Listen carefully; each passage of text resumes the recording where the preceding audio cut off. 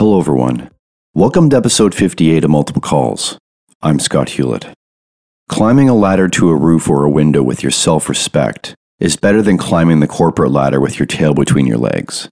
Your self-respect is the foundation of your relationship with yourself and others, and sometimes you need to make a statement or act based on principle, regardless of whether the individual, people, or organization will take notice, feel its impact, or even care.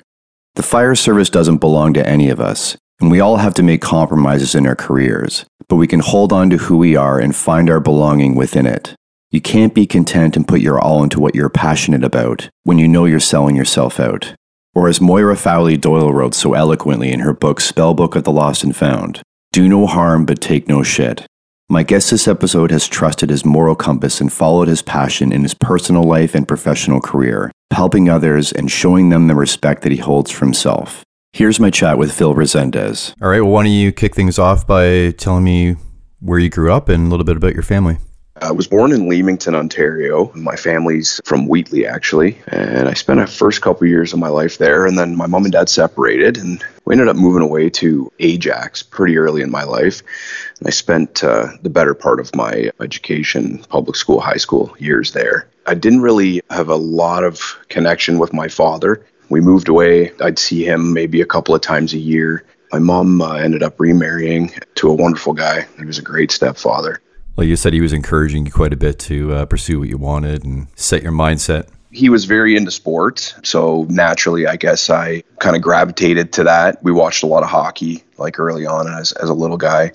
And something that I really took to early on in life was riding bicycles. So I actually was able to ride a two-wheel bike at 2 years old. My stepdad noticed very early on that I wasn't really relying on the training wheels much. So he's like, let's take these things off and see how he does. And I kind of took off with it. And where we were living in Ajax at the time, it was near the Ajax Community Center, and there was a BMX track there. So we'd go over and watch these races on weekends and stuff, and I was 3 and 4 years old, and I just was thrilled with it. My stepdad there, he actually enrolled me into some open races when I was 4.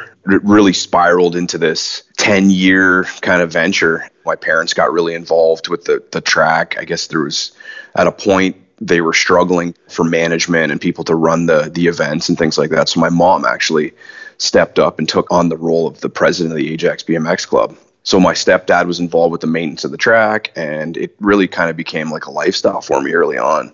Traveled all over North America, kind of chasing the BMX tour. It was just something that kind of took a liking to the biking, and my stepdad got me involved with it. I guess while I was doing the BMX thing too, like in parts of the off season, he was really big on getting me involved with other things as well that would maybe help develop a mindset or a skill set or a discipline. So I can remember being very young, getting involved with Taekwondo and karate. Did that for a number of years. It wasn't something that I really stuck with as I got into my teenage years and things like that. But earlier on, I was disciplined enough to go to Taekwondo a couple times a week, and I did a little karate as well. The things that I kind of took away from that really helped me with the BMX was the focus and that discipline aspect and kind of overcoming challenges. Doing a lot of traveling with it, you'd go to a lot of these tracks and you'd be up against a lot of these other riders that you didn't race them a lot, so you'd have different challenges that way. So you'd show up and some of these guys would be much bigger, a little stronger, maybe a little more developed in the sense of just physically, and it was a challenge. It was a really cool experience early on in life for sure. So was it dirt or was it like a smooth surface? So it's basically just like motocross. Dirt course, just like a motocross track with jumps and moguls and that kind of thing. There was a starting gate that would hold you in position. You had to balance your bike. And then the starter had the 3 lights with the buzzer, and it would count you down, and then the gate would drop and you'd come down this paved ramp basically into the dirt course. And it's basically just one lap, right? So it's like one circuit and then there's a finish line. The smooth courses, that's in the Olympics now, is it not? It is, yeah. Actually, the courses look crazy. It's basically the exact same thing, Scott, that I was doing way early on in the 80s. With a lot more coasting. Yeah. Momentum. Yeah, absolutely. Yeah. And you got involved with other sports as well, like skateboarding, snowboarding. You played some hockey and golf. While I was doing the BMX thing, I obviously would do a little skateboarding with my friends, snowboarding in the wintertime. the extreme sports thing really kind of stuck with me, and it was something that I really enjoyed to do. And even that kind of translated on later on in life with some jobs that I had that kind of went with those types of passions too. So after the BMX thing ended, so there was like in Ontario, the sport kind of fizzled away, kind of late 80s. So I think I was around like 14 years old. The sport really fizzled away. A lot of the tracks were closing, the memberships were down. And at that time, I was starting to get kind of heavy into hockey. So it was kind of a transition. We went from the BMX thing to playing hockey. Started out playing house league hockey for, I think, 2 years or so. It kind of transitioned again, like just wanting more out of it. And my stepdad got me into some tryouts for like B. And we went out. I made the team the first year I played B hockey. And then naturally the next couple of years, it was like, let's try out for the A team. And then it transitioned into AAA as I got a little bit older, which, I mean, a lot of travel involved and big commitment. So, but my stepdad was just super instrumental in kind of getting me involved in these things and keeping me busy. And his big thing was keep me off the streets, keep me busy, keep me involved with the team aspect of things. And there's so many great things I learned from that. Like I can look at it now and look back and say, like, these are some amazing qualities that I've gained from having all those experiences. What about experiencing any injuries? That's a long athletic career starting at 4. I had several. It's funny you ask that because my biology class in high school, one of our projects was our teacher at the time had said, if anybody's got any x-rays of any injuries that you've maybe had, can you go to the hospital and sign your x-rays out and bring them into class? For right away, I was just like, I've got a huge folder. I'm going to go and see if I can get this x-ray thing. So I went to the hospital and they let me sign it out. And I brought it into class and the teacher started going through it. And he's like, well, I think we've got every body part here. I definitely had a lot of injuries. Anything from broken legs, broke my leg BMXing, broke both my wrists, dislocated shoulders. That kind of happened in hockey. I ended up having surgery on my right shoulder at the age 16. Just multiple dislocations. It just didn't seem to want to stay in every time I'd get busy doing stuff. So had orthoscopic surgery and it did wonders. Actually, it really helped it. And golf really stuck with you? I didn't get involved with golf until I started playing hockey. So probably around 14, 15 years old. But it was the one sport that I just absolutely loved to do. It challenged me probably the most out of any. And naturally, I sucked really bad at first. But my stepdad was really wanting to get into golf too at the time. So we both went out and struggled and lost a million golf balls. And we'd play together, which was amazing. It was the first time that I really got to do sport with my stepdad. It was a really cool time. And I just loved the weekends when he was off work and we could schedule a tee time. We'd go and play a couple local courses quite often, like in Pickering and things like that. It was the one sport I think that really challenged me, and it still does today. Like I've been playing it for 30 years now, and it's the one that stuck with me the most for sure.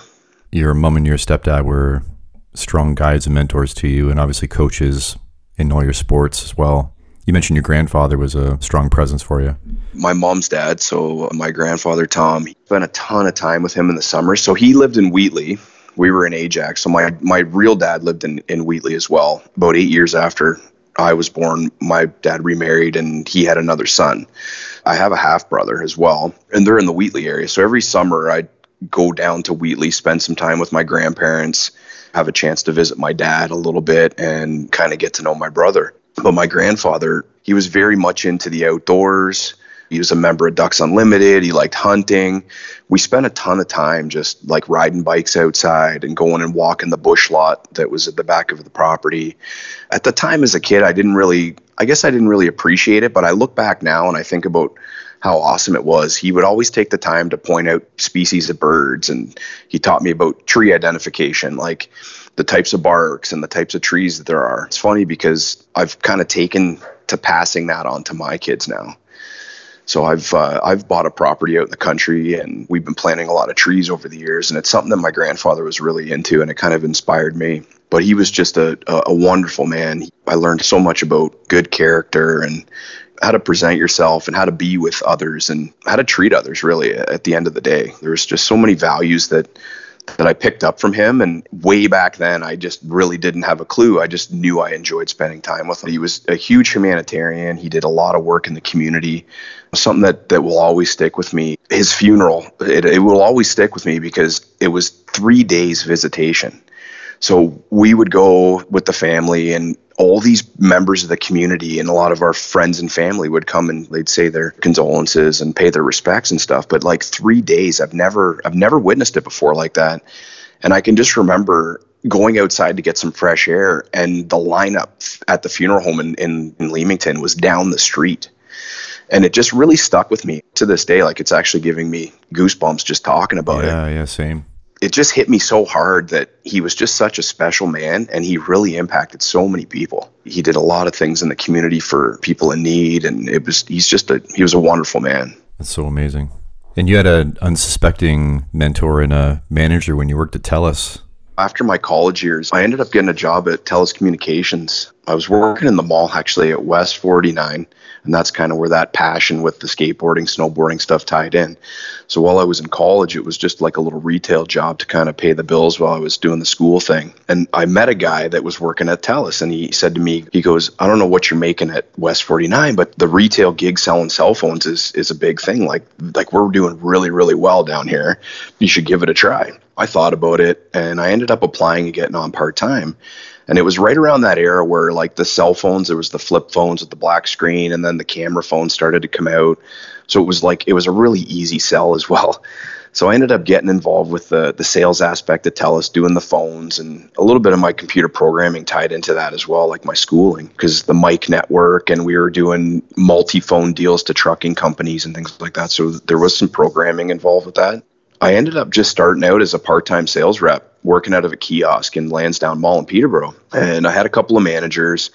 I was doing really well. Like, the sales numbers were great. I ended up making the Gold Star Club, they called it. They would throw this big annual gala, like corporate TELUS.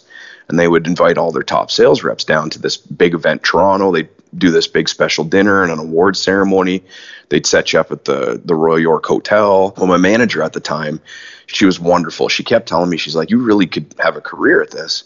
And she really kind of showed me some of the things that I didn't really realize I had, like kind of a natural ability to just with people, like just having conversations. And I think that's why I did so well at sales was I didn't really push people to buy things. It was more, I just wanted to kind of get to know them and ask them questions, and I think people felt comfortable. And she saw that, and she also saw that there was times where I'd help other team members as well, like just with their sales abilities, right? Like things that they could ask customers and things like that. She kind of opened up my eyes to like these natural leadership qualities that I didn't even realize I had. A couple years later down the road, I went from part-time to full-time sales, and then became an assistant manager at that kiosk in the mall. TELUS was doing so well in Peterborough, they actually opened up a second store. So that store was a storefront location, kind of like a box store.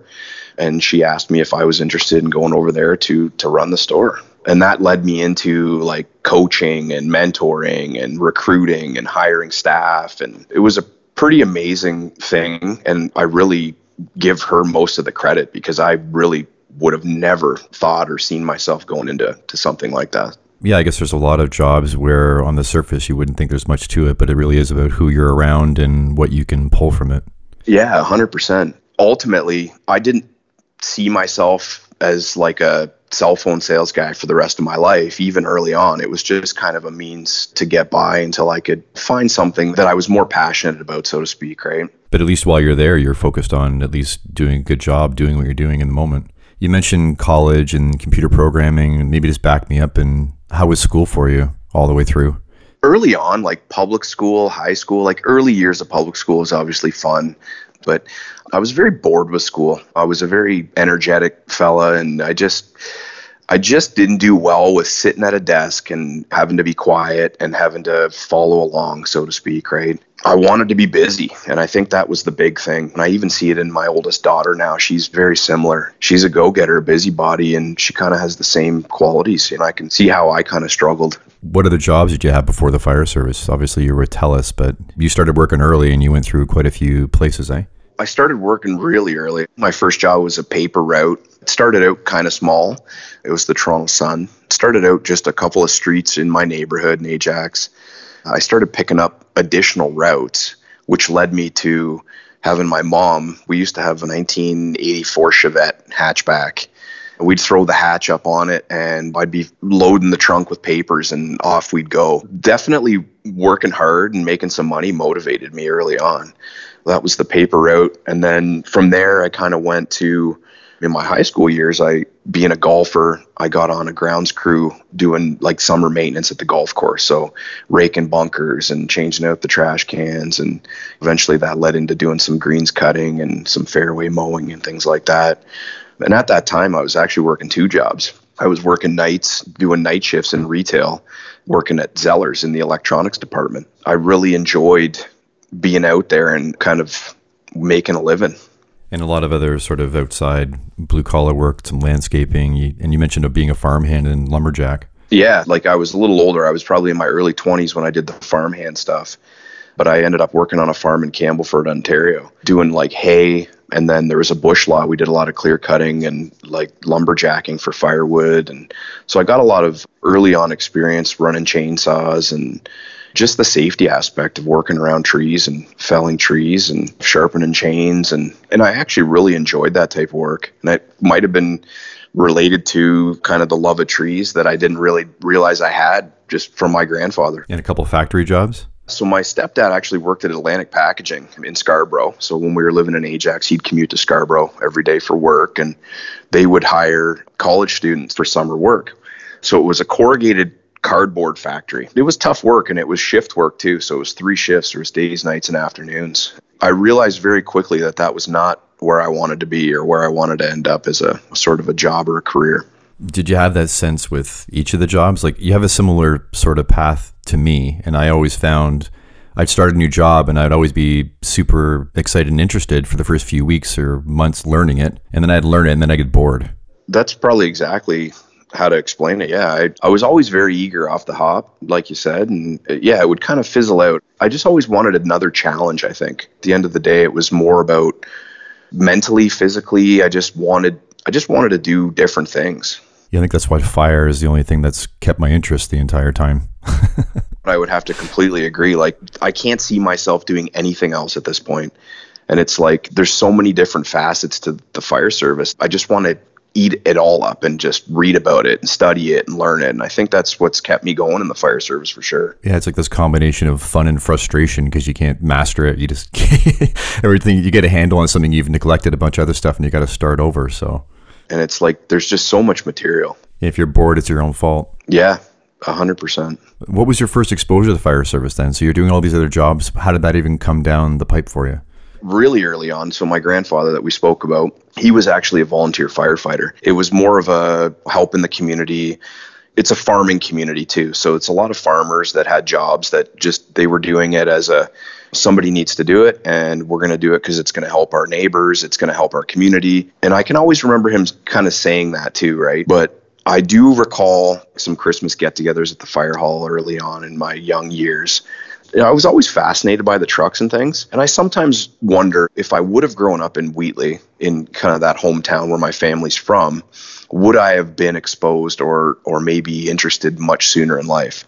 So I actually didn't find the fire service until I was about 26 years old. And it was just when I kind of moved back this way. And it was the assistance of my brother. So my half brother, he's 8 years younger than I am. He was a Wheatley firefighter. And he had gotten on after my grandfather had retired. So my grandfather had done 35 years. He had retired and he had passed away and my brother had gotten on the fire department. When I moved back that way, I kind of call it like I had a little bit of a midlife crisis working for TELUS. I'd been there for almost 10 years. I just really came to that point where it was like, I just didn't see doing that job for the rest of my years. It just dawned on me one time at Christmas, and I'd been getting closer to my dad and my brother. As my brother got older, he'd come down and visit me when I was living in Peterborough, and we'd go golfing, and I really started to get to know him as he got older, and we started spending more time. So I moved home during this midlife crisis thinking, I need to make a change. I'm either going to go back to school or I got to figure it out. So I ended up moving back to Wheatley area and moved into my grandma's basement. And my grandma was willing to give me a hand, help me out. And she's like, if you want to go to university or whatever you want to do, I'm here to help you out. And whatever it is, you go and do that. So I ended up calling my manager just after New Year's and telling her that I was going to make this move and that I was going to resign from my position. And I think she thought I maybe had lost it. And she said, well, you know what? I'm going to give you a couple weeks to think about this, Phil. Like, why don't you do what you have to do, take care of some things, and give me a call back and we can talk this through. And I had already made up my mind. I was kind of dead set on doing this. Packed up everything, moved back to Wheatley, and after about a week of being there, getting situated, I called my boss and let her know that I was planning on making this change. And she actually said to me, she goes, I actually reached out to one of the area managers in the Windsor area, and there's a job at the Devonshire Mall if you're interested. At the time, I really didn't seem interested, but I said, you know what, for now, I'll take it. We'll go from there. So I ended up taking it and working full-time at Devonshire Mall, doing the sales thing again, just as a sales rep. So outside of the management again, and just back on the floor selling cell phones to customers. So I did that for a little bit. And then my brother invites me over to the Wheatley Fire Hall. And it was during a practice night. The guys were just absolutely welcoming, wonderful. We actually went down to the Wheatley Harbor. We took the trucks down and they let me ride in the trucks. Huge grin on my face thinking, man, this is really cool. And at the time I knew nothing about it, but we actually did a little drafting. So pulling water out of the harbor, and we were flowing some hand lines and things like that, and just kind of resonated with me. And I'm like, this is really cool. So my little brother says, we're looking for some volunteer firefighters. You're living in Wheatley now. Why don't you put your resume in? So I did, and I got a spot. And that was kind of the first step to me getting involved even more. And it wasn't long. It was like within a month or two, I was like, I want to do this. I want to make a career of it. This is exactly where I see myself going. My brother at the time had enrolled in St. Clair College pre-service fire program. And it was a night school program at the time. It was out of Windsor there.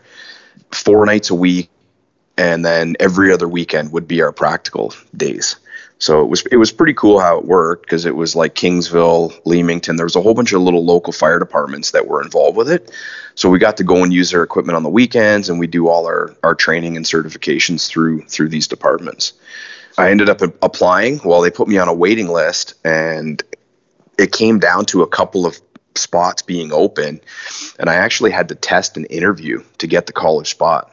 So I went in and met with the coordinator of the program, and I had to write a little aptitude test, and they kind of interviewed me as to like what my interest in the fire service was and things like that. And I lucked out and got a spot. So I actually went to fire school with my younger brother, which was a pretty cool experience. It was an 18-month program. We went through the program together, and we both got certified, and we started applying at the same time. And how was applying and testing around the GTA?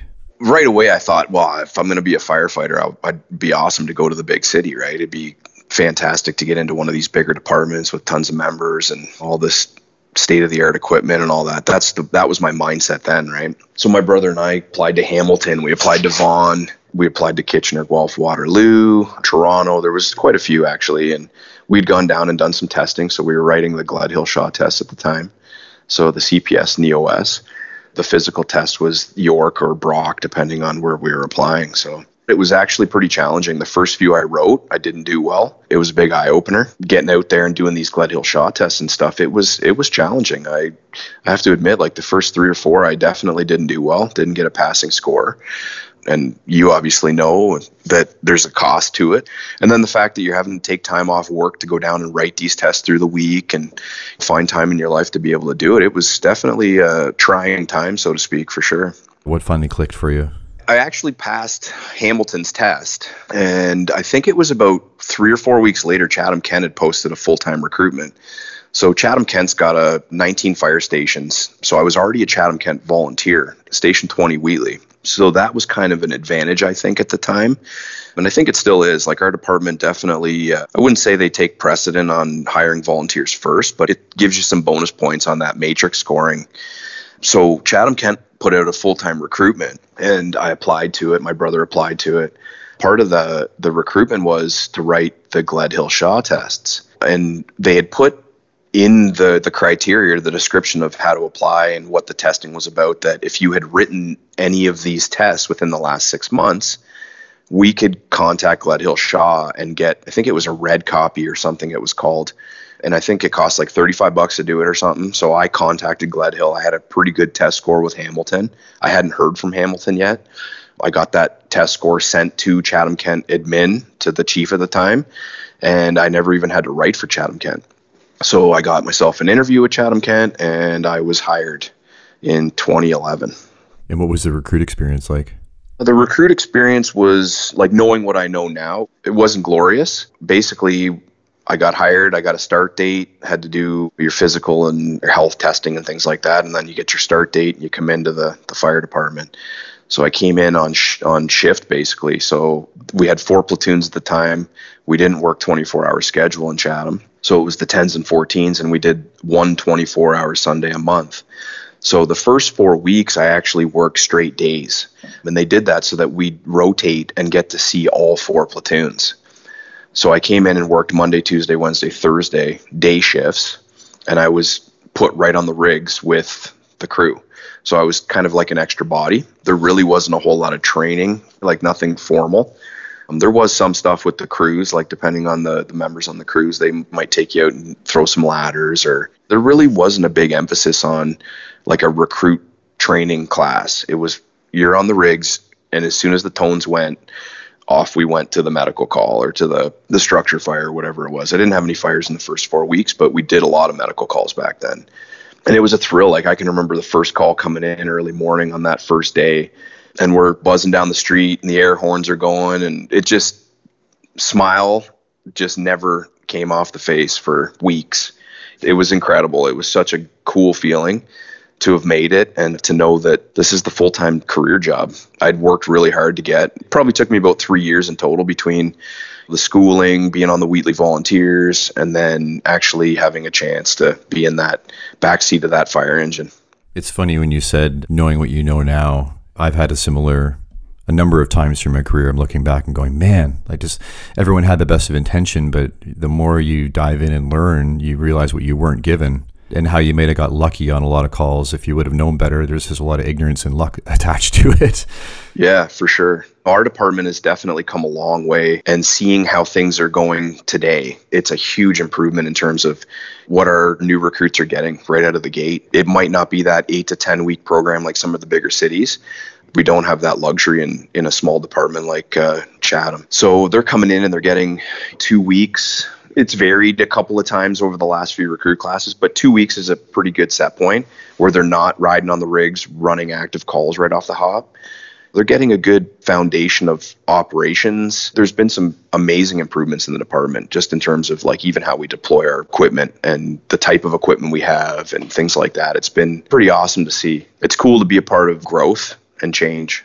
Yeah, everyone is growing and improving, and there's a lot of variables at stake, and it's not fair to say, well, here's the perfect recruit program and this is what everybody should be doing, because it doesn't always work that way. And I don't think anyone's got a recruit program down to a science yet anyways, so it's just interesting to always hear what other departments are doing and how they're approaching it and what their variables are. I've really enjoyed the recruit classes too, because they really get the on-duty crews to help out. I've always been very inspired by these young recruits coming in. There's just so much energy there. I've always been very moved by that. I want to be involved with them. And it's something that the department's been very good about, getting the crews involved and kind of utilizing certain members on certain crews to help with certain things. And obviously a passion of mine is forcible entry. I can give thanks to Andrew Broussard for that. I took a class early on in my career, and a legend he is, right? And it's been pretty cool to have kind of a relationship with him over the last 10 or 11 years, and just being able to shoot him a text or a call. And he's just an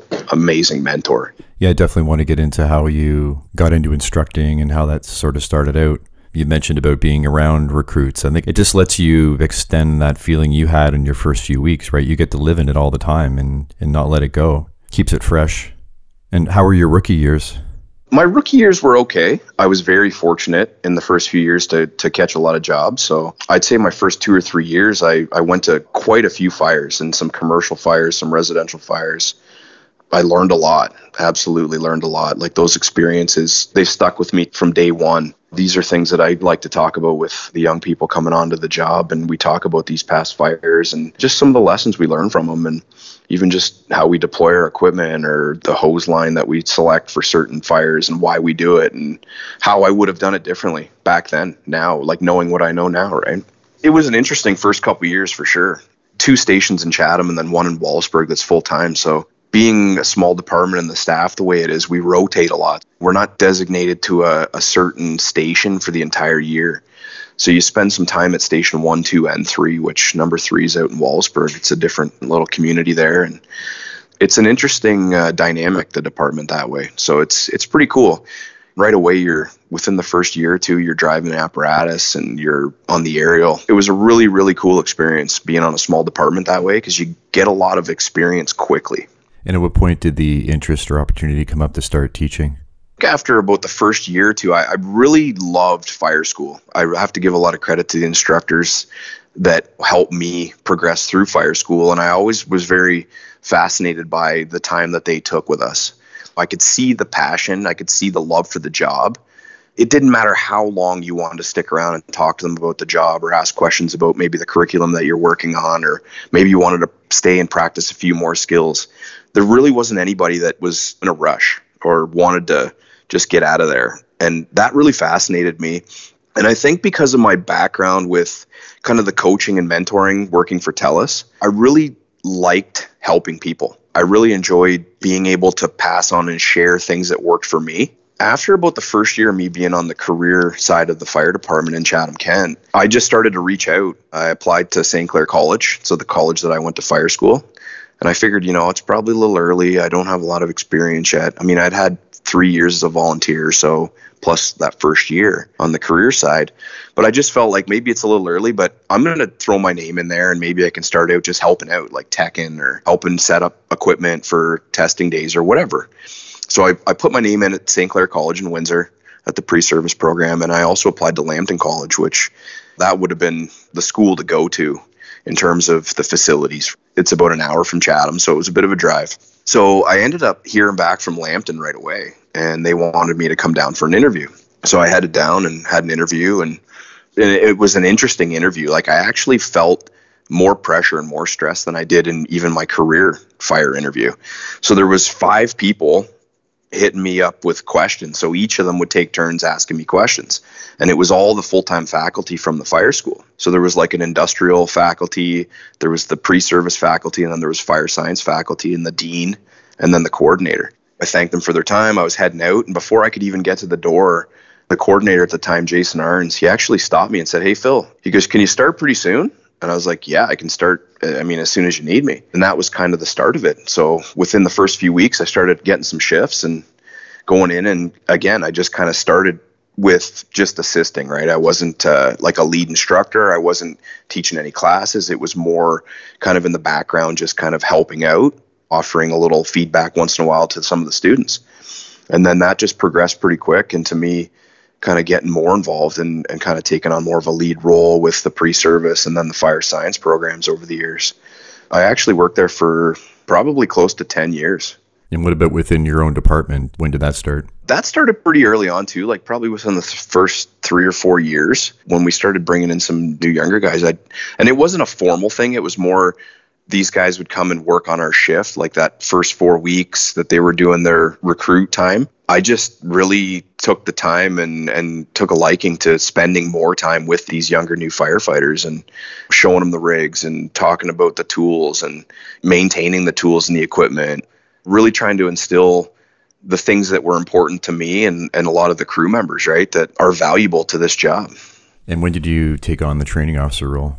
Around the 7-year mark, I was working on a platoon, and our senior captain actually promoted to an assistant chief of operations and training. Knew me from working at Lambton College and being on his crew and being very involved with like the crew training and stuff too. Like I really, as I got further along, like 5, 6, 7 years into my career, I'd really enjoyed doing the training thing. And so he went upstairs, and Chatham-Kent had just been approved to hire a second training officer. So this is something that will put a little perspective into our department for you. Is there's 19 fire stations, 3 of them full-time and the rest are volunteer, the other 16. And there's over 400 firefighters, and there was 1 training officer for the department. That training officer, he had been on the job for quite a few years when I was in my rookie years. Wonderful guy by the name of Pat Martin. He did a absolutely amazing job. He was just an absolute thrill to sit in a class with. Just listening to his stories and his experiences were phenomenal. But he ended up coming back to the trucks, and a new person was hired for training. And they came from outside the department, actually, because there was no interest from inside. But they were approved to get a second training officer, and they obviously could see that there was some need there's a lot of certification stuff coming down the pipe with the grandfathering with OFM and all these new recruits for the volunteers. They all needed to be certified now. So they got an approval through council to get the second position. When the assistant chief went up, they had asked me if I was interested. And I actually, right off the hop, was like, no, I'm not. I just couldn't see myself leaving the rigs and the crew. And I love riding the back step of the truck or the back seat. I enjoy driving as well, but I just love being on that back step, being the first guy off and stretching the line or forcing the door or doing the work. That was the one thing that I just couldn't see myself doing, was leaving the trucks. They'd asked me a couple times. I said no. And then I kind of started to entertain the idea, and I asked for some details and stuff. And I ended up saying yes. After the first couple of weeks, I realized very quickly that I had made a really wrong choice for myself personally. I struggled big time during that time, just mentally, feeling like I was letting people down, feeling like maybe I should give this a try. I really do love the training. I really do feel like I could help the department. And I had a lot of people reach out to me at that time, and they were pretty happy to hear that I was going into that role. So it was a tough time for me, really tough time for me. I ended up backing out. I guess I could say I got lucky and was able to go back down to my shift and get back on the trucks after a couple of weeks of doing it. I probably didn't give it an honest effort. I was super torn. Every time I came into work, so I was obviously straight days, I'd come in, see the guys, and there they are riding the trucks. The tones would go off and off they go, and I'm heading up to my office. It's really hard to explain the feeling. I just felt like I had lost something. I just needed to get back. I know I let some guys down, and it really kind of changed some relationships for me too, with some people that I had been really close with. Again, we've had similar experiences. I went into our training division for 3.5 years and then decided to come back out. So it totally resonates, everything you're saying. Yeah. You mentioned brass. So how did you end up getting connected with that cadre and teaching Force Entry? You probably remember this. It was free training days through Canadian Firefighter Magazine. They were offering some free conference passes. It was probably, I think it was around 2012 was the first, or maybe it was their second time doing it. But my brother and I and a couple guys from the fire department, we decided we would enroll, and forcible entry just seemed to be something that I was interested in taking. The live fire classes were all booked. We couldn't get a spot.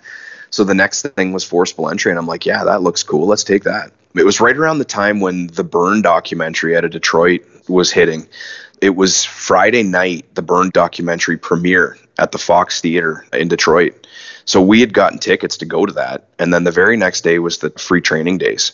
So it was a pretty packed weekend for us in terms of fire service stuff. But we went down to Detroit, watched the premiere. That was a super cool experience to be down there to see that.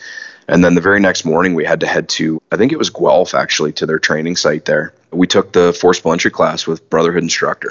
That was the first time I had ever met or even heard of Andrew Broussard and guys like Bruno Lamar, Justin Carson, who actually had been a instructor of mine at St. Clair College. So I kind of knew Justin a little bit. I hadn't really formed a relationship with him up to that point.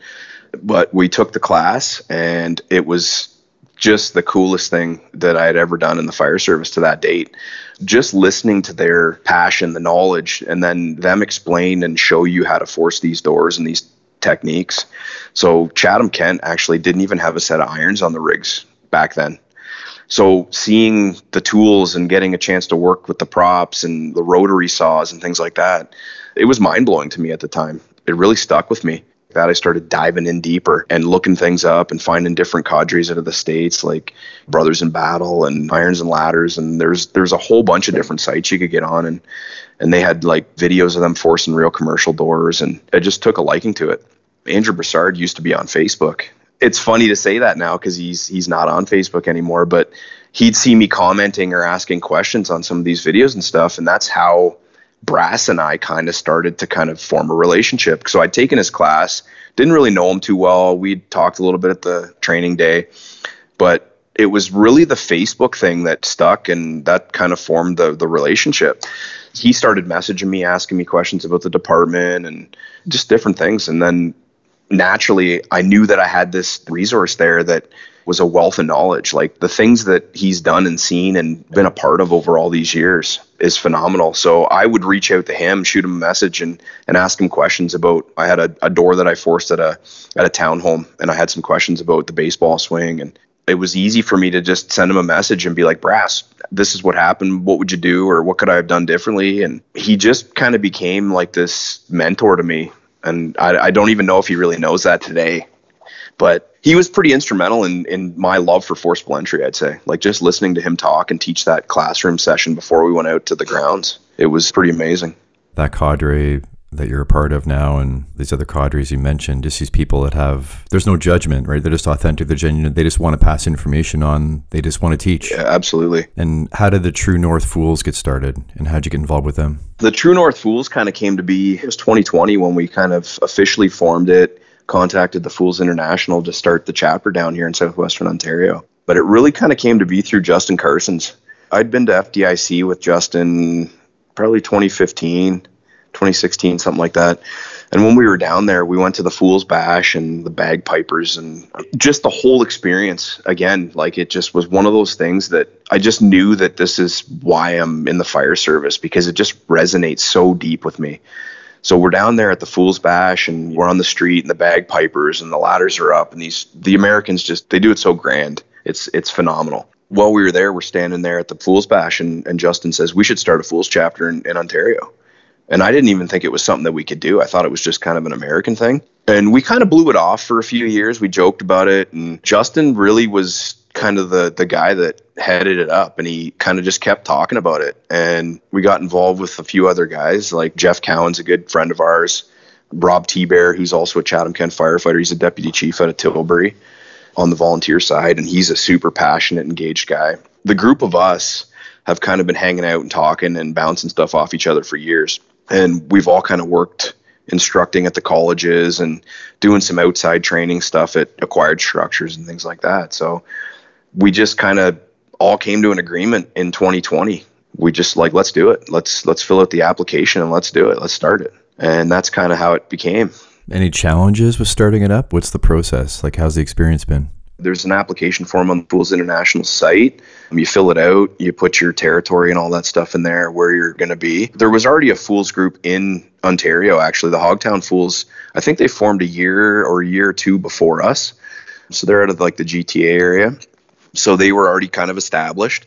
So then we were just trying to fill the void in southwestern Ontario. It's 4 or 5 hour drives, a little much to be a part of that group. So we thought we'd do our own thing. And it was pretty straightforward. We fill out the application and they got back to us right away. They kind of gave us the criteria. And then we just started accepting applications. We started putting the word out there. We started a Facebook page. It was crazy how quickly it grew. I'd say within the first 2 or 3 months, we had almost 100 members signed up. So there's like a small initiation fee to join, and a portion of that goes to the Fools International to support some of their causes. It really took off, and it was amazing. It really kind of spiraled super quick. And then from there, we started talking about, okay, what can we do? Because obviously the Fools mission is about training and brotherhood and giving back to the communities that we serve and being good members of the fire service and treating each other with respect and dignity and passing on and sharing the trade. And I think we all share that common thing. Like that's kind of the thing that we gravitate to, is just we really truly believe in being the best we can be at this job and passing it on and sharing that knowledge with people and hopefully inspiring others to do the same. Yeah, so why not start a conference? That was our next step. And honestly, like we literally have to give all the credit to Rob T-Bear on that one. Like he is a go-getter extraordinaire. He basically called me one day and he's like, Phil, I'm starting this conference. I think I'm just going to call it Smoke is Showing. And I'm like, okay, well, what's the plan? He's like, well, can you reach out to so-and-so and ask if they might be interested in being involved? Like we need to start looking for sponsors. And it just kind of spiraled into this crazy thing really quickly. And we started looking to get acquired structures. We wanted to do live fire. We wanted to be able to have realistic conditions. So we've all kind of worked at the fire schools and realized that these cinder block buildings aren't exactly the most ideal. There's obviously a lot of red tape around acquired structures and stuff, but we've got some guys that are certified that can help us with that, getting signed off and getting things squared away in terms of the safety aspects and all that. So we kind of just ran with it. And Rob T-Bear, he just grabs the bull by the horns and he's like, let's do it. And he starts making phone calls and he starts making contacts, and he had different vendors set up for bringing brand new trucks down, demo trucks that we could use at the conference to pump with. And it was going to be a big deal the first time. And then it was supposed to happen in 2020 initially. We'd started selling tickets. I think we had already had 80 people register, and then COVID hit and put a huge stop to the whole thing. And the initial conference was supposed to take place in Chatham, Kent. So we were going to use like the Bradley Center, which is like a convention hall in Chatham. So we were going to have like the vendors set up and kind of do it like a little mini FDIC. That's kind of the way Robbie always kind of envisioned it. Like, let's do the vendors and have a variety of things for people here. Like, we wanted to do some mental health stuff. We wanted to do fitness stuff. We wanted to kind of cover a bunch of bases. And looking back now, I always thought like, man, are we biting off more than we can chew here? But it just seemed to kind of fall into place. And then COVID hit and we had to pump the brakes, obviously, really fast. And that first year conference didn't happen.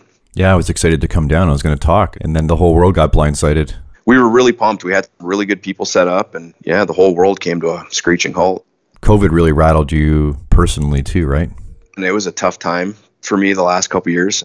I have my beliefs, and the vaccination thing wasn't something that I was willing to do. There's a lot of information out there and on both sides, and it was misinformation and disinformation and all these things that the government was throwing around. And I was doing my own research, and I'm not somebody that ever took a flu shot, and I just was really grounded in my beliefs and believing in your immune system, and never been someone that's sick. I am not on any prescription medications, and I've been very fortunate. And genetically, my family's been very much the same. So I've just really trusted that, and the stats just didn't prove it for me. So yeah, everyone was just making the best decision they could for themselves at the time. Yeah, and then all of a sudden these mandates started to happen. My employer obviously got on board with every other employer, municipal government, things like that.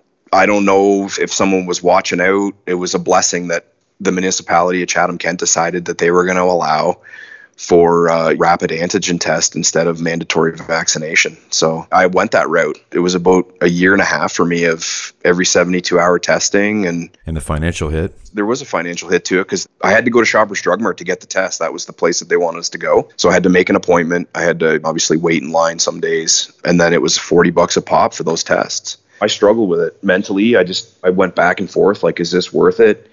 And then there was a lot of worry that they could pull the rug out from underneath of me and leave me no choice but to vaccinate or find a new job. This thing that you love so much, and then not seeing an end in sight, everyone was sort of at a loss. It was a very trying time for me and the family. And I've got 2 young kids. I got a 7-year-old, 2 little girls, 7-year-old and a 5-year-old. And it was a big struggle.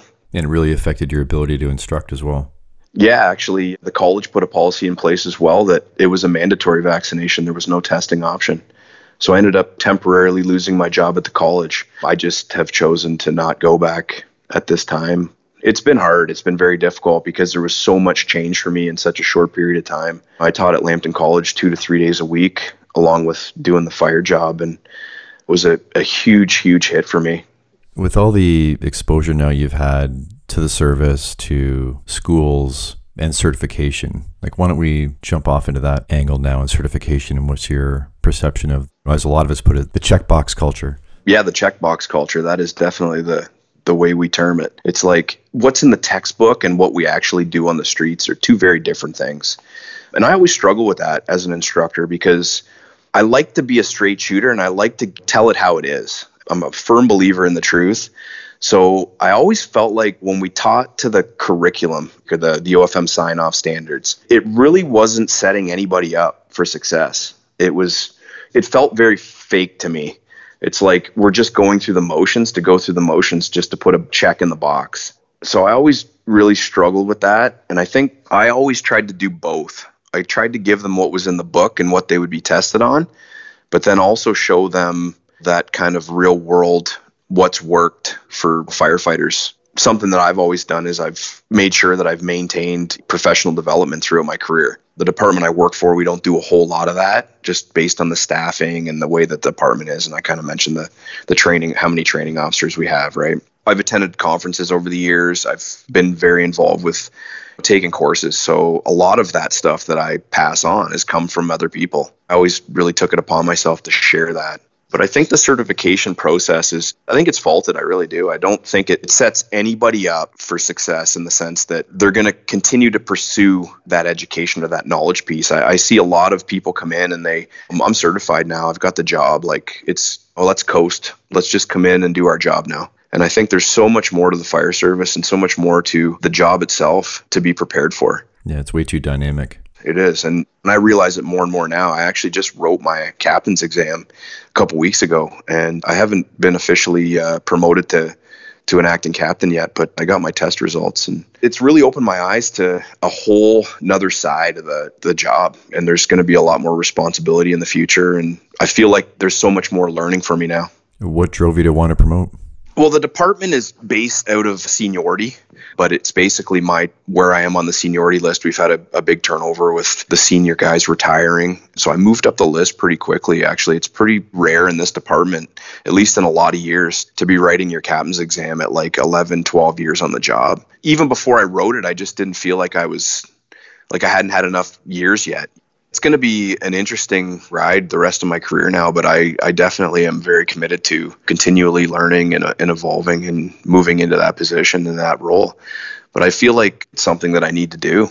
And talk to me more about your approach to training. And you mentioned how we're not able to always see the forest for the trees and how we're trying to make things too elaborate and complicated and overly technical. I see that quite often, actually, even in our daily crew training and stuff. I see a lot of times guys think about training like it needs to be very elaborate or there needs to be a lot involved. And it's hard for us to commit to that in a small department like this because we can't go out of service, so to speak. Like I know some city departments, bigger departments can fill a spot or another rig will cover their district for a couple hours while they go off and do some live fire training or whatever their stuff is there. So we don't have that luxury in Chatham. And I've always seen this where it's like, we just don't do a whole lot of training because it seems like we don't want to get too committed.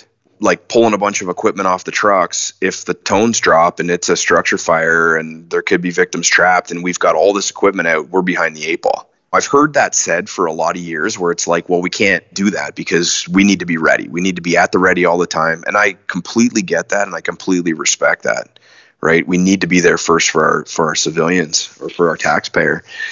I see opportunities where instead of making things so elaborate or committing so much equipment or apparatus to a training evolution, I really think that if we stick to the basics, that's the winning strategy. I think we can break it down skill by skill. Just something as simple as getting your crew to throw their gear on, just practice masking up in a timely fashion and make it fun and competitive, right? And get the stopwatch out, try it with gloves on, try it with gloves off, get to know your equipment, set your helmet strap up the way it's going to be advantageous to be able to pull that tight real quick in a hurry. And there's just a lot of little fine details that I think we miss because we feel like when we train, we've got to be so committed. Yeah, you mentioning about people being wary of pulling things off the truck. That's still happening today. That happens in every department. But really, like you said, if you keep it simple, you pull one ladder off the truck. How long does it take you to put one ladder back on the truck or to put the irons back on the truck? Or you can hook up to the hydrant in front of your station and use hose off the rack. I mean, you could just leave it there and come back and get it. So I think there's ways around these excuses. For sure.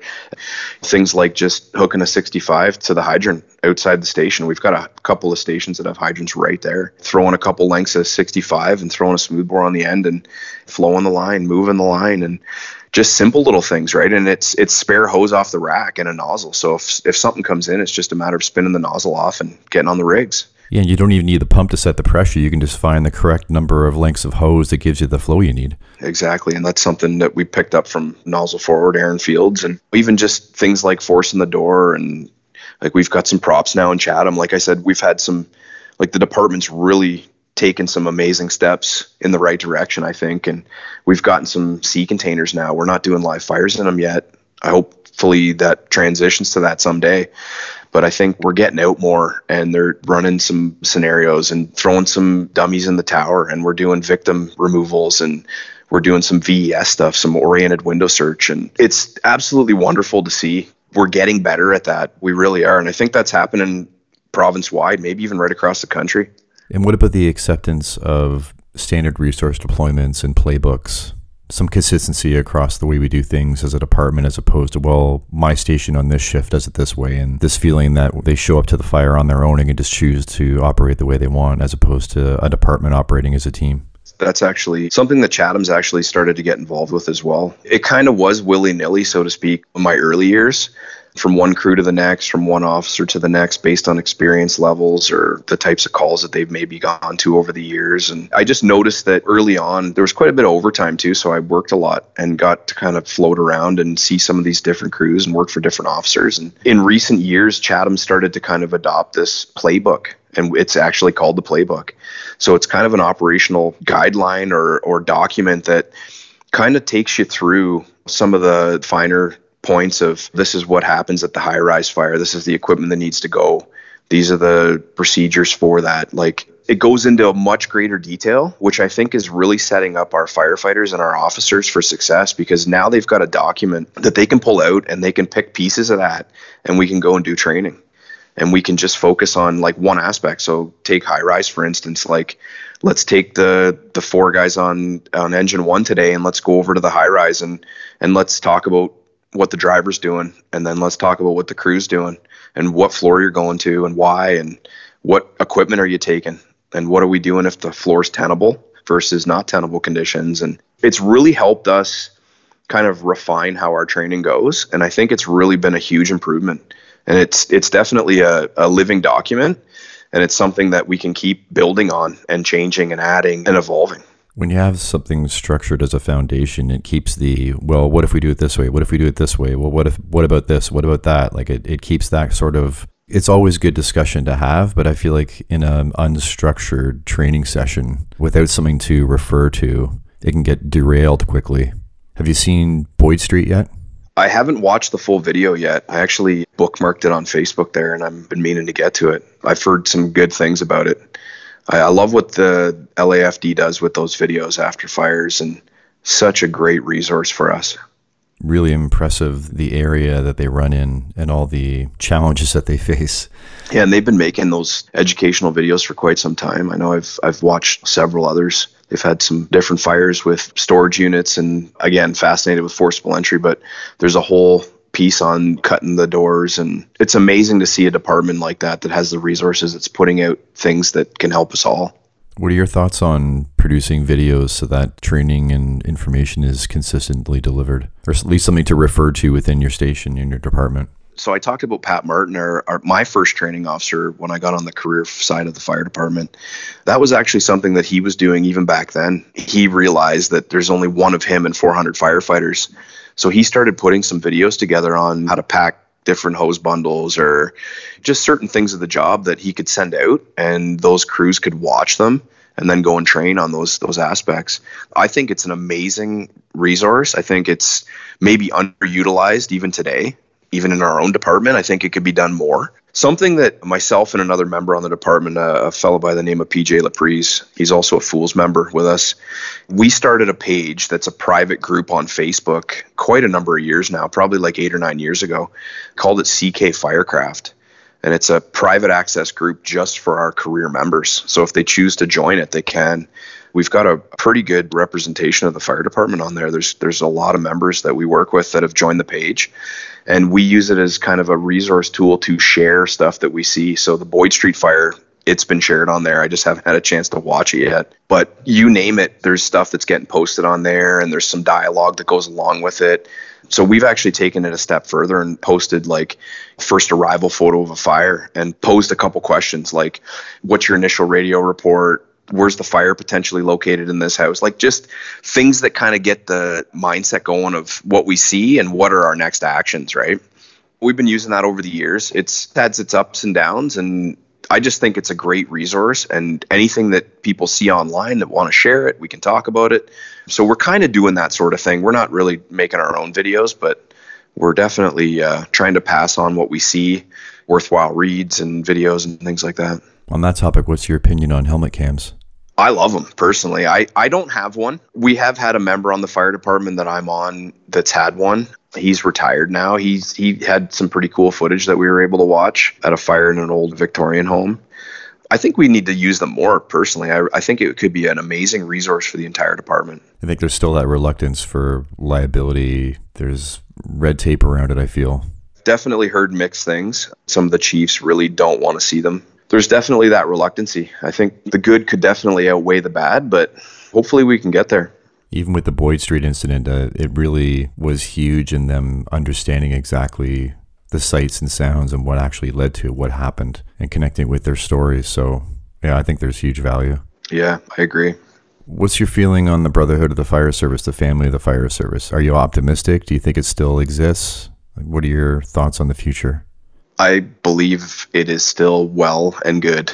It's very strong. I don't think every member of the fire service feels that way, but when you connect with like-minded people, it is very strong. We just had that smoke a showing conference last month in Sarnia there, and we had close to 100 people at that conference, and the energy was electric. It was phenomenal. Like, the Brotherhood is alive and well, and there are a lot of like-minded people out there trying to do the same thing. Make the fire service better. Leave it better than we found it. What's your approach and, say, your department's approach to mental health, and how have you seen that change over the years you've been on? So our department does have a mental health program. We've got a few members. We had a few past members that have retired. We've got a couple of new people stepping up, and they're currently taking some classes. I haven't really seen many challenges in terms of, like, on our department specifically. We haven't really had any issues with, like, the PTSD, with members off and things like that. So we've been pretty fortunate that way, I think. But we do have a program in place, a wellness program. There's resources for us if we needed them, which I think is a wonderful thing to have. Do you feel like you have a strong open culture where you're at, and people are naturally just venting and talking to each other and it's not shoved down? I wouldn't say that we're naturally super open. I think a lot of us still are bottling things up, and it's tough because if people aren't talking about it, it's hard to know if people are having challenges, right? So yeah, I think there's definitely room for improvement for sure. And hopefully these new members that are getting involved with it can help with that. What's the next few years looking like for you? What's your plans within the fire service? Obviously stepping into a new role. Yeah, I'm going to hunker down, I think. Like I said, I haven't been officially promoted to acting captain yet. From what I can see, I should be promoted by the new year. So come the new year, I'll be a junior acting captain on my platoon. So I think I'm just going to kind of hunker down and really focus on that next role. Obviously not give up the firemanship side of things, because I think that's first and foremost. You got to be really involved with the firefighting to be a good captain. I think that's the only way to be. So I'm really interested in going down to Pensacola again, to Chief Isaacson's ODP, the Officer Development Program. I think that would be an amazing course to take. That's definitely in my sights. And then I think just trying to get some experience. And fortunate for me, being a junior AC coming up, I'm going to be working with the most senior officer at Station 1. He's a absolutely fantastic guy.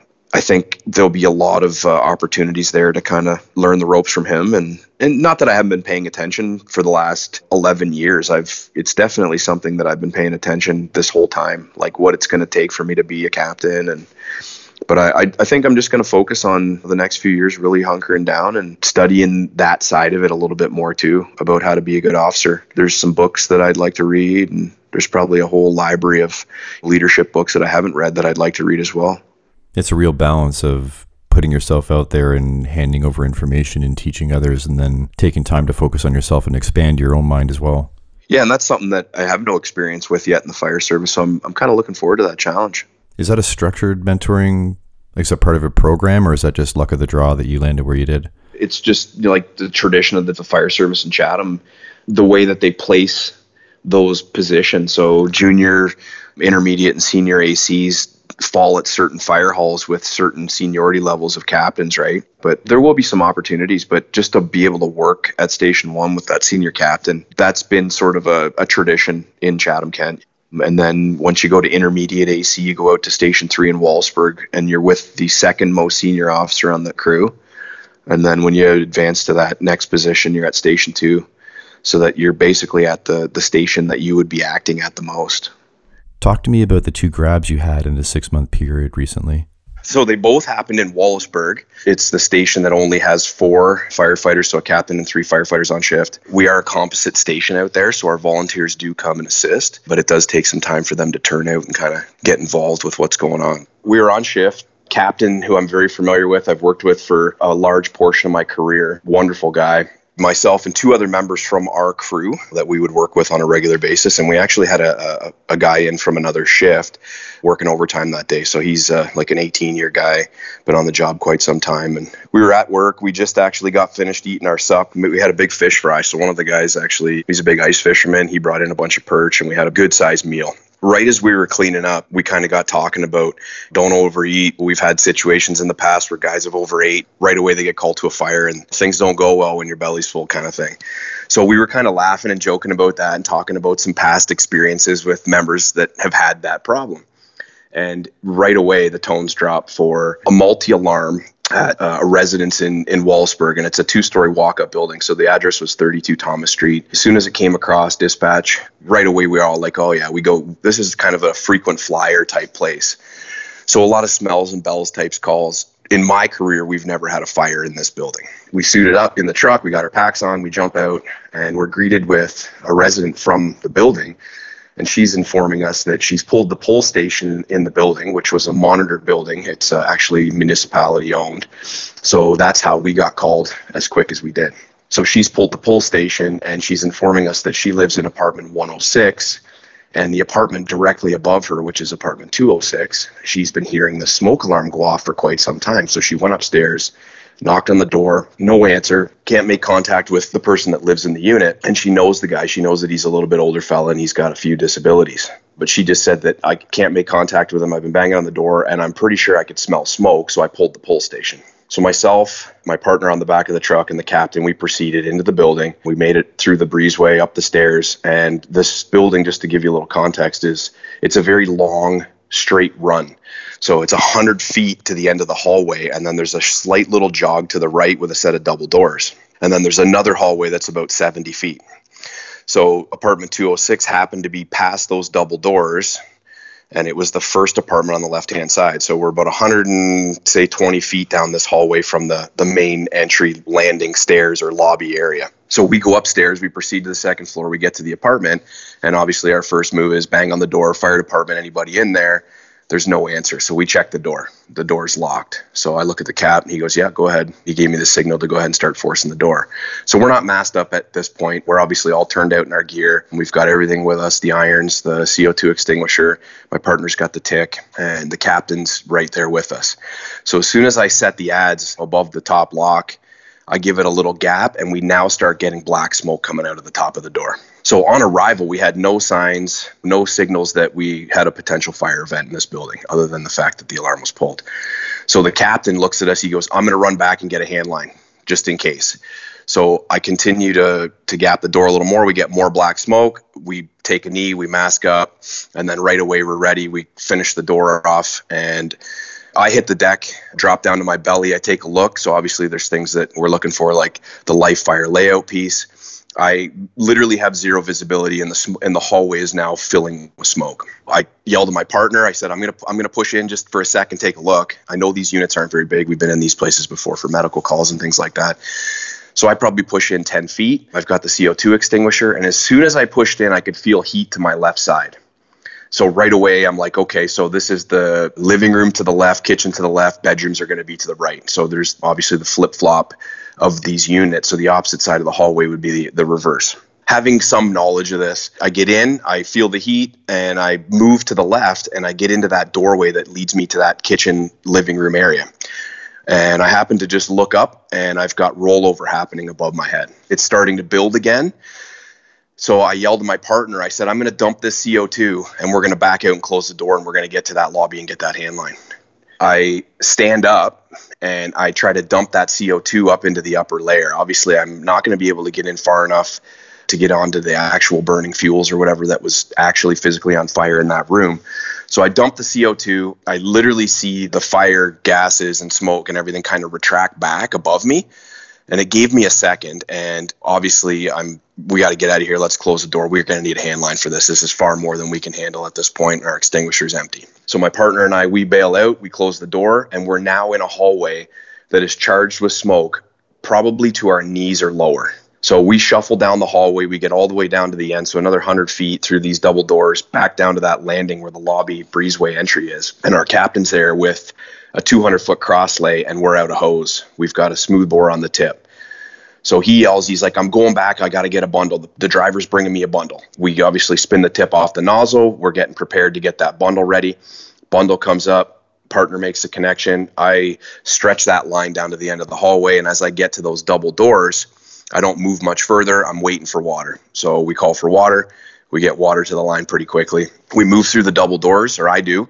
My partner's with me. I make entry back into the unit that's on fire, and it's rolling pretty good at this point. Open the line as soon as I hit the door and I start flowing. Left, right, wall, ceiling, wall, do a little wash of the floor, move in, head to the left, and get to the actual, the room that's on fire. It didn't take much water at all. As soon as I started flowing, painting the wall, ceiling, bringing my line down, and started hitting the solid burning fuels to put the fire out, I could tell I got a knock on the fire right away. Conditions started to kind of steam up. And as my stream's bouncing around this room, it actually caused that front window to fail, which I started to immediately get some daylight through there.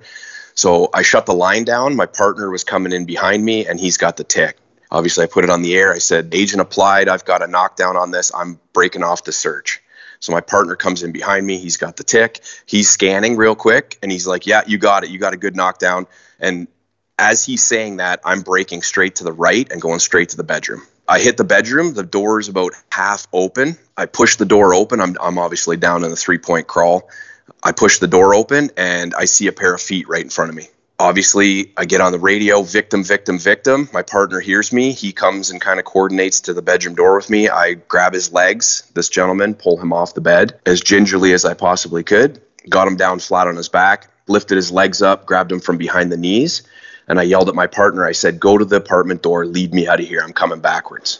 Partner did that. I'm dragging him out flat on his back, keeping him as low as I possibly can. We hit the hallway, and I just take a beeline for it. Well, I get about 75 feet down that hallway, and in the moment, I didn't realize how far I was, but I'm literally juiced at this point. Like my legs, this was a very large gentleman, probably 250, 260. All he had on was a pair of track shorts, so he was pretty slippery and stuff too. So I'm running out of gas. My legs are just literally wanting to give out on me. So I yelled at my partner. He's there with me. I said, come on, give me a hand, give me a hand. So we try to grab a hold of him and take him together. Well, now we're having some issues getting a good grip on him together because he's obviously super wet and doesn't have a shirt on. There's no clothing to grab a hold of. So I go back to the legs and I just muster it up. And I say to myself, like that mental toughness. I said, I got to do this. We got to get through this. We got to get him to fresh air. So the hallway's still full of smoke. I muscle it up. I drag him the rest of the way to the landing. We get him out the door into the stairway. And at this point, the volunteers are just starting to show up in Wallaceburg. So we're completely juiced. Our air bottles are ringing low air. I get on the air and I say, we need help in the stairs. We've got a victim in the stairway. At that point, we kind of did a trade-off, and the volunteers and our Station 2 guys that were responding in from Chatham, which is about an 18-minute response, were just hitting town at that point. So they hadn't made it into town. So we've got a couple volunteers getting some packs on at the truck, and we end up getting this victim out to fresh air. Right away, when I'm in the landing with him, waiting for the assistance from another crew to come help us get him down the stairs, I start kind of checking him. I'm rubbing his chest, sir. And I don't get anything. So I start CPR. I start pumping on his chest. I'm still on air, doing my thing, bells ringing. As I'm pumping on his chest, his arm flails up, and he takes a gasp for air. Obviously, the adrenaline is just pumping. I'm thinking, this guy, we've got a chance. This guy's alive. So I start yelling that radio into the captain, is EMS on scene? We need EMS on scene right away. Well, EMS wasn't on scene, and it turns out EMS was at shift change, and they were delayed getting to scene. So we get him out to fresh air, and we continue to work them. So we've got some firefighter paramedics on our trucks. The Station 2 truck shows up, so that's the ladder truck out of Chatham. The officer on that truck has been a paramedic for, say, 20 years or so, and right away he come over, and we're assessing him, checking for pulse. We got the bag valve mask, the oxygen hooked up, and we're just trying to breathe for him and keep him going until the ambulance can get him to that hospital or to care. They finally got there, they transport him to hospital, and they end up flying him to Hamilton to the burn unit. So that was kind of the way the story went. And I guess the things that I think I took away the most from that incident was obviously fire resistant buildings are going to be few and far between in terms of showing us conditions in those moments. So on arrival, it looked like that typical smells and bells call. Yeah, we were turned out. Yeah, we took the right equipment with us for the most part. We learned some lessons that day that this building, obviously not standpipe equipped, it's a long stretch. So we've gone back and actually done some heavy involved thought process in terms of if we've got fires in these buildings, what are our options? What lines are we going to stretch? And something that our crew specifically has obviously taken serious note to after this incident was taking bundles no matter what. We run leader line setups, kind of like Detroit. I know there's a lot of departments that are doing it. So 2.5 with a valve on the end of gated Y. We run gated Ys, but we've got caps on the one side, so we only hook one. Our process in these situations now, whether we've got smoke showing or not, is to, at very minimum, stretch that hose to the landing and take a couple bundles as if it was like our high-rise bundles with our smoothbore nozzle.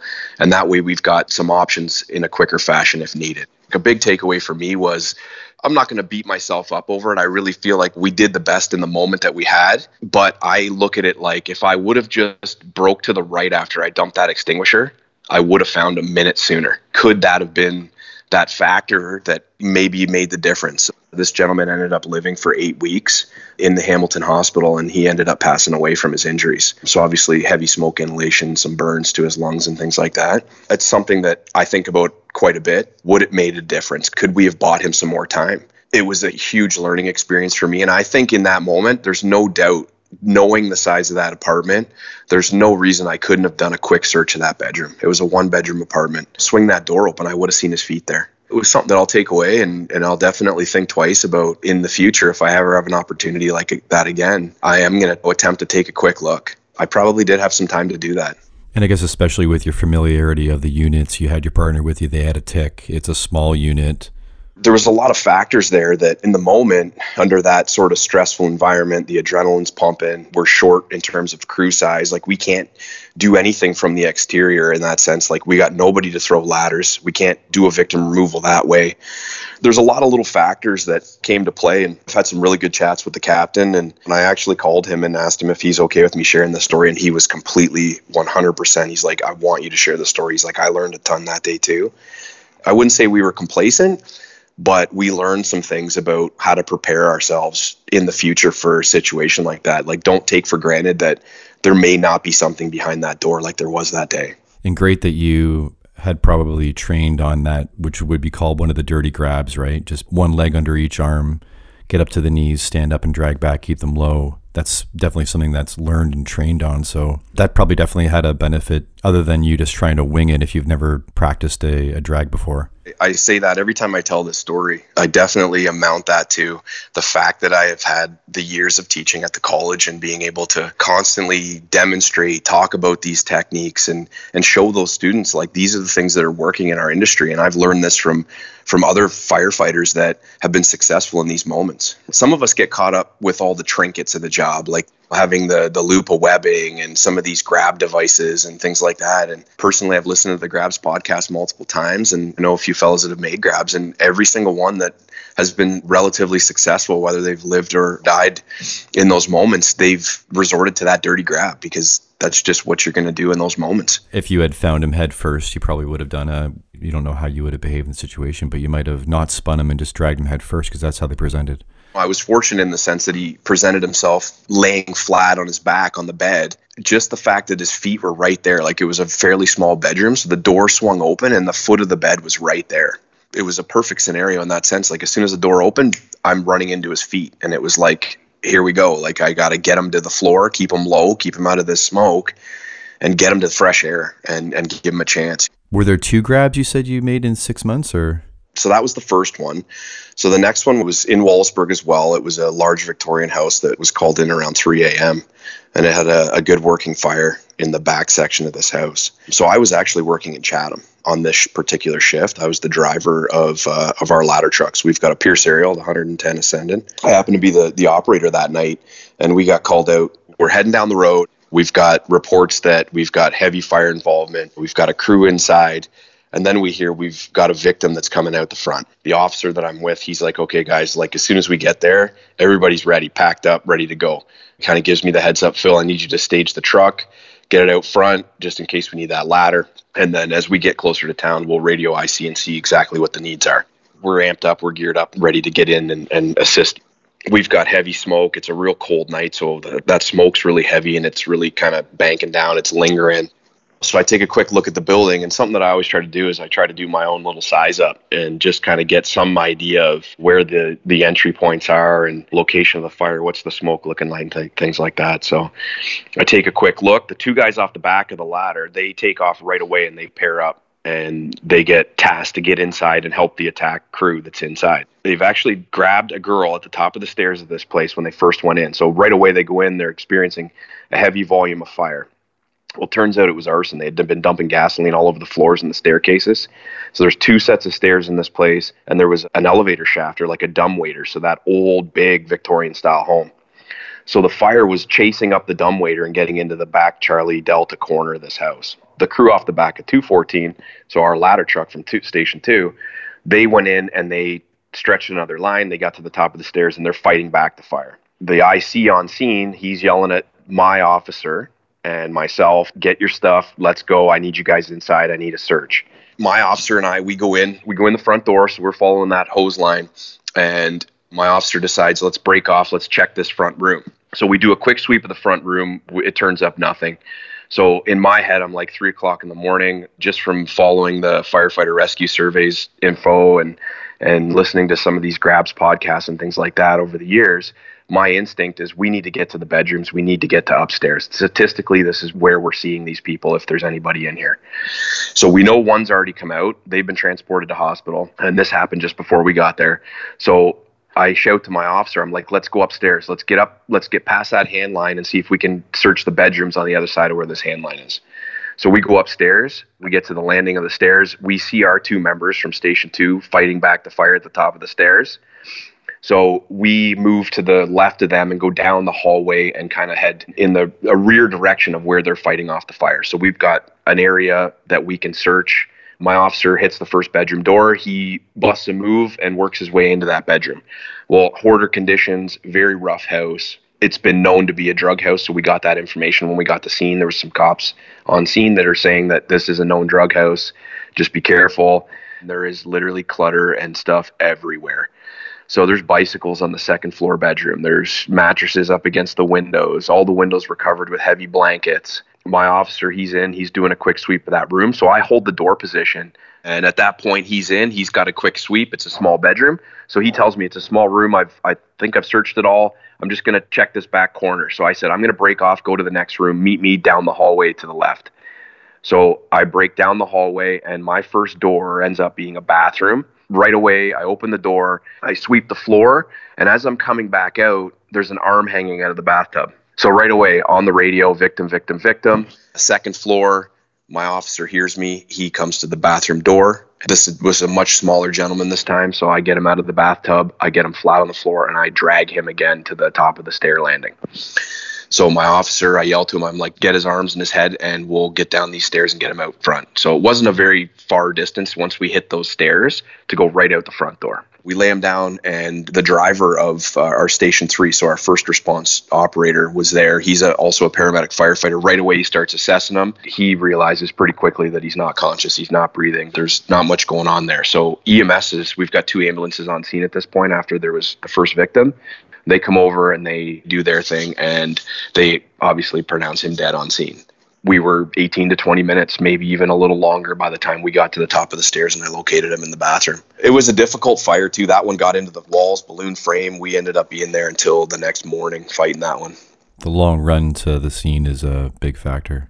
That second due response, right? And the volunteers did turn out in Wallsburg, but they were getting there right around the same time we pulled up in the aerial.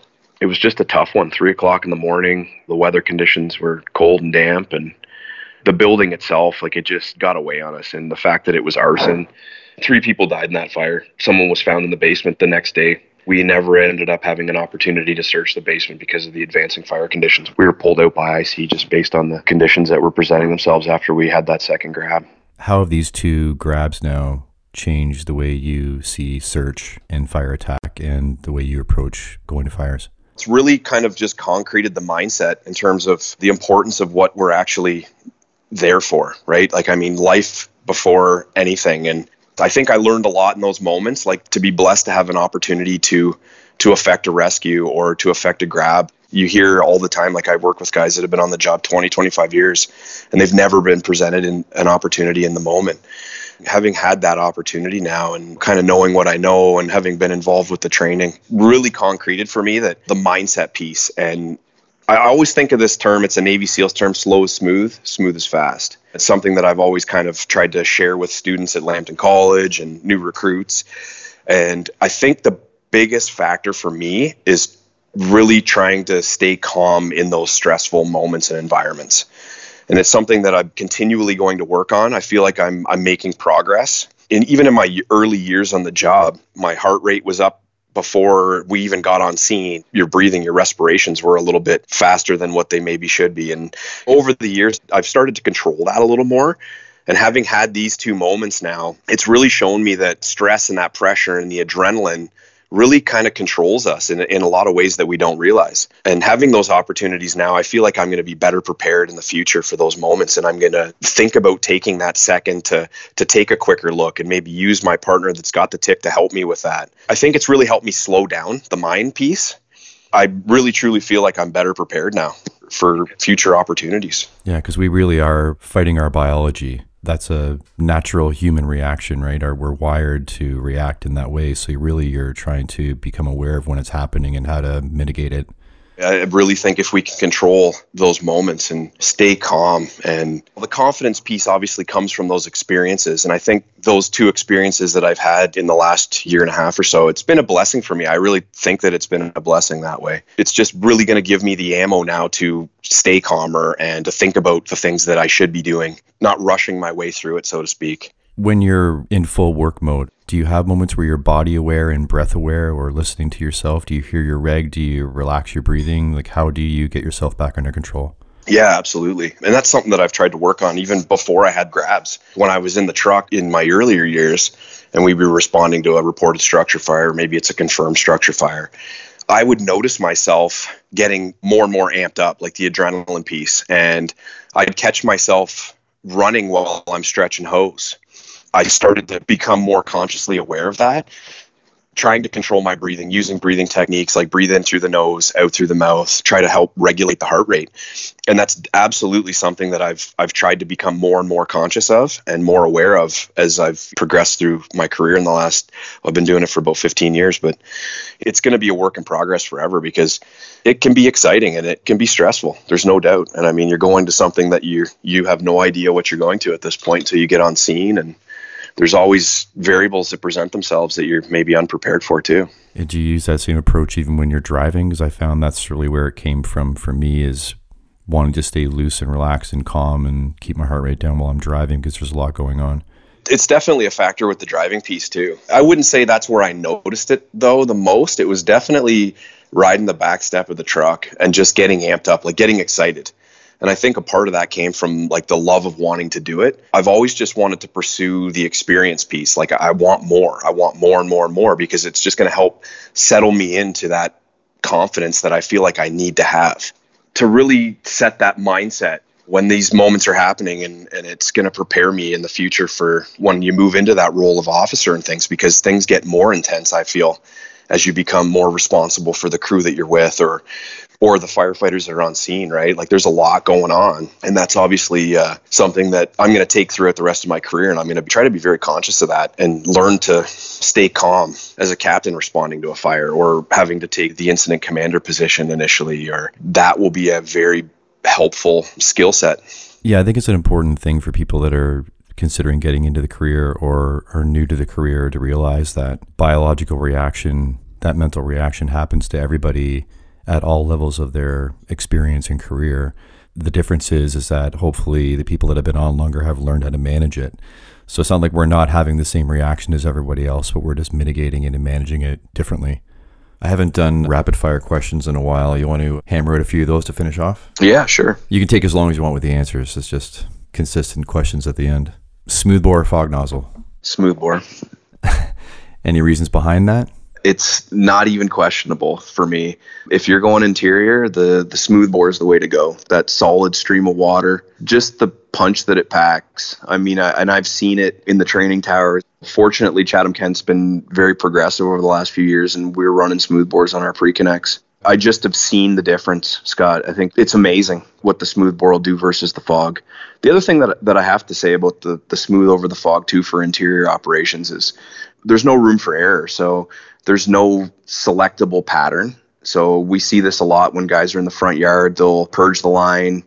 And something that we really stress with the new recruits in Chatham is if you've got a fog nozzle on a line, that you have to check the pattern. So we do this thing called purge pattern pressure before we make entry, and it's probably a common thing everywhere, but it's the 3 Ps we call it, right? So I like the fact that the smoothbore takes away any sort of factor in terms of the nozzle getting bumped. You get into the fire room of origin and you open up and you're not on the right stream. All day smoothbore. Yeah, I'll show people that I'm showing it to. You put it on the ground and you move it, it'll roll. The first habit they learn is pick it up, turn it to the right every single time. Yeah, so at least it's on straight. And even just the low pressure, like the nozzle pressures with moving a line, making corners, like in a small department in Chatham, for instance. I've just seen it work so well. Like there's only 2 to 3 people moving a hose line inside these places, right? And that low pressure nozzle, it really does make a big difference. Are you a mask up with your gloves on or gloves off? I'm a gloves off guy. Have you watched any videos of gloves on? What are your opinions of it? I've tried both. I just really have gotten into a system, and it's that routine. It's that structure. It's always the exact same way.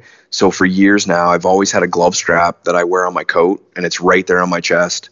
So it's mask up, gloves on, ready to rock. And I probably shouldn't work as much as I do with my gloves off, but anything outside, throwing ladders, stretching that initial line, forcing a door, I'm kind of a gloves off guy until I'm ready.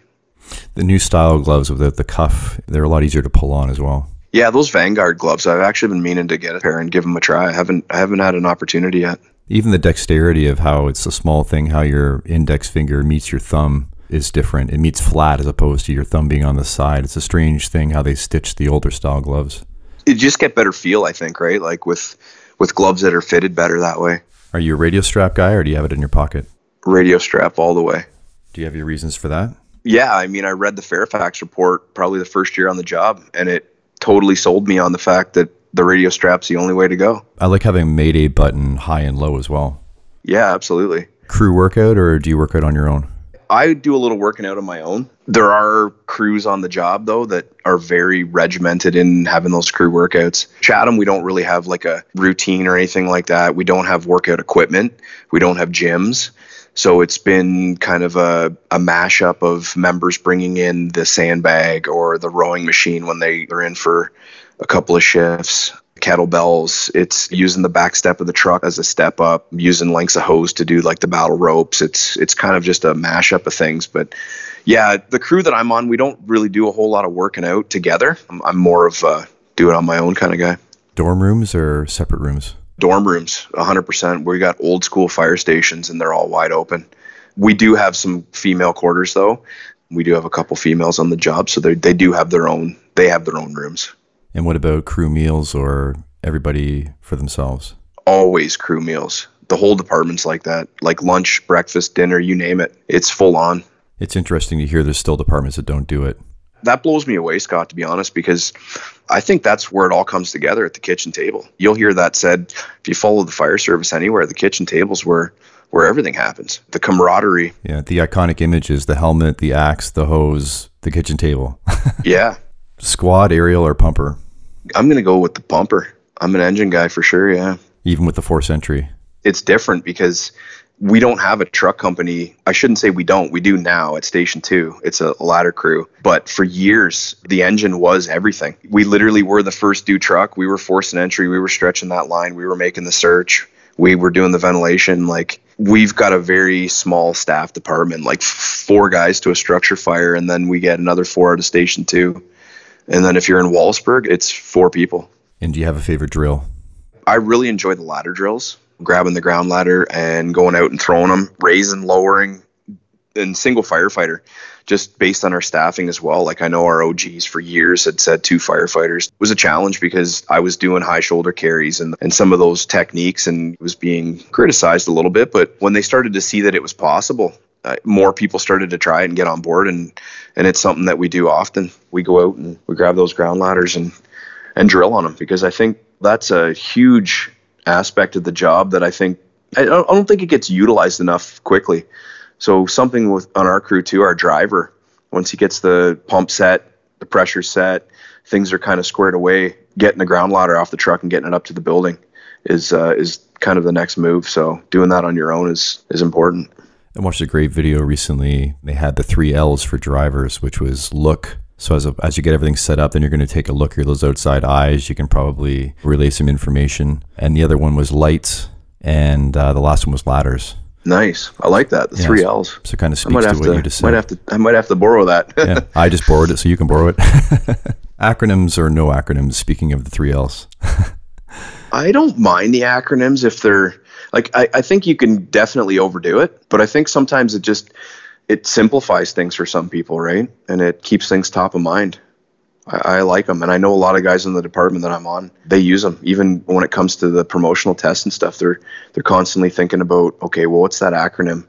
So when we do testing for street identification and stuff, we've got a few acronyms that we've put together. Do you find they're beneficial for studying and on the fireground as prompts, or do you prefer them one or the other? If you can use them and they work to your advantage, I think that's okay too. The department's definitely not putting any pressure on us to have them all memorized or anything like that. So it's kind of like just having your gear set up a certain way, right? If that's just the way you do business in your head, that's fine. Yeah, absolutely. Anything else on your mind you want to lay down here before we say goodbye? Thanks for having me on. I've been listening to your podcast for a few years and follow your website and stuff like that. I think what you're doing is phenomenal. I really do. I think you're definitely leaving the fire service better than you found it, and kudos to you for doing it. I appreciate that, man. It means a lot, and I've been admiring your work for a long time as well, so it's nice to finally be able to sit down and talk. Yeah, absolutely. Yeah. Thank you. And hopefully we can connect for a drink soon. Yeah, that'd be wonderful. And get down to the conference. So there's going to be another one coming up? Yeah, we're hoping to run another one in 2023. So we've run 2 successful now, so one in 21 and 22. And then we've already started to kind of talk a little bit about what our future plans are for next year. So I just wanted to kind of thank everybody that came out and contributed to the conference and everybody that was involved with kind of making it happen. It's obviously a pretty big endeavor, and there was a lot of moving pieces and parts, like right from coordinating facilities and setting up the towers for the different evolutions and stuff through the day, and a lot of key players that helped out with that. And we're super grateful to have such amazing people kind of helping out with these type of events, and it takes everybody's effort to make these things a success. And without everybody's effort, it wouldn't have been as successful as it has been. And hopefully moving forward, we can continue on and hopefully bring on some more people too that are eager and wanting to help out and contribute and grow what we've kind of started. Yeah, absolutely. We might even try to take it down your way a little closer, possibly. Awesome. Yeah, I couldn't make it down this year just because of scheduling, but it's in my calendar for next year. As soon as I see the date, I'll throw it in. Awesome. Yeah, we'll definitely keep you in mind too for any opportunities for classes and things too. So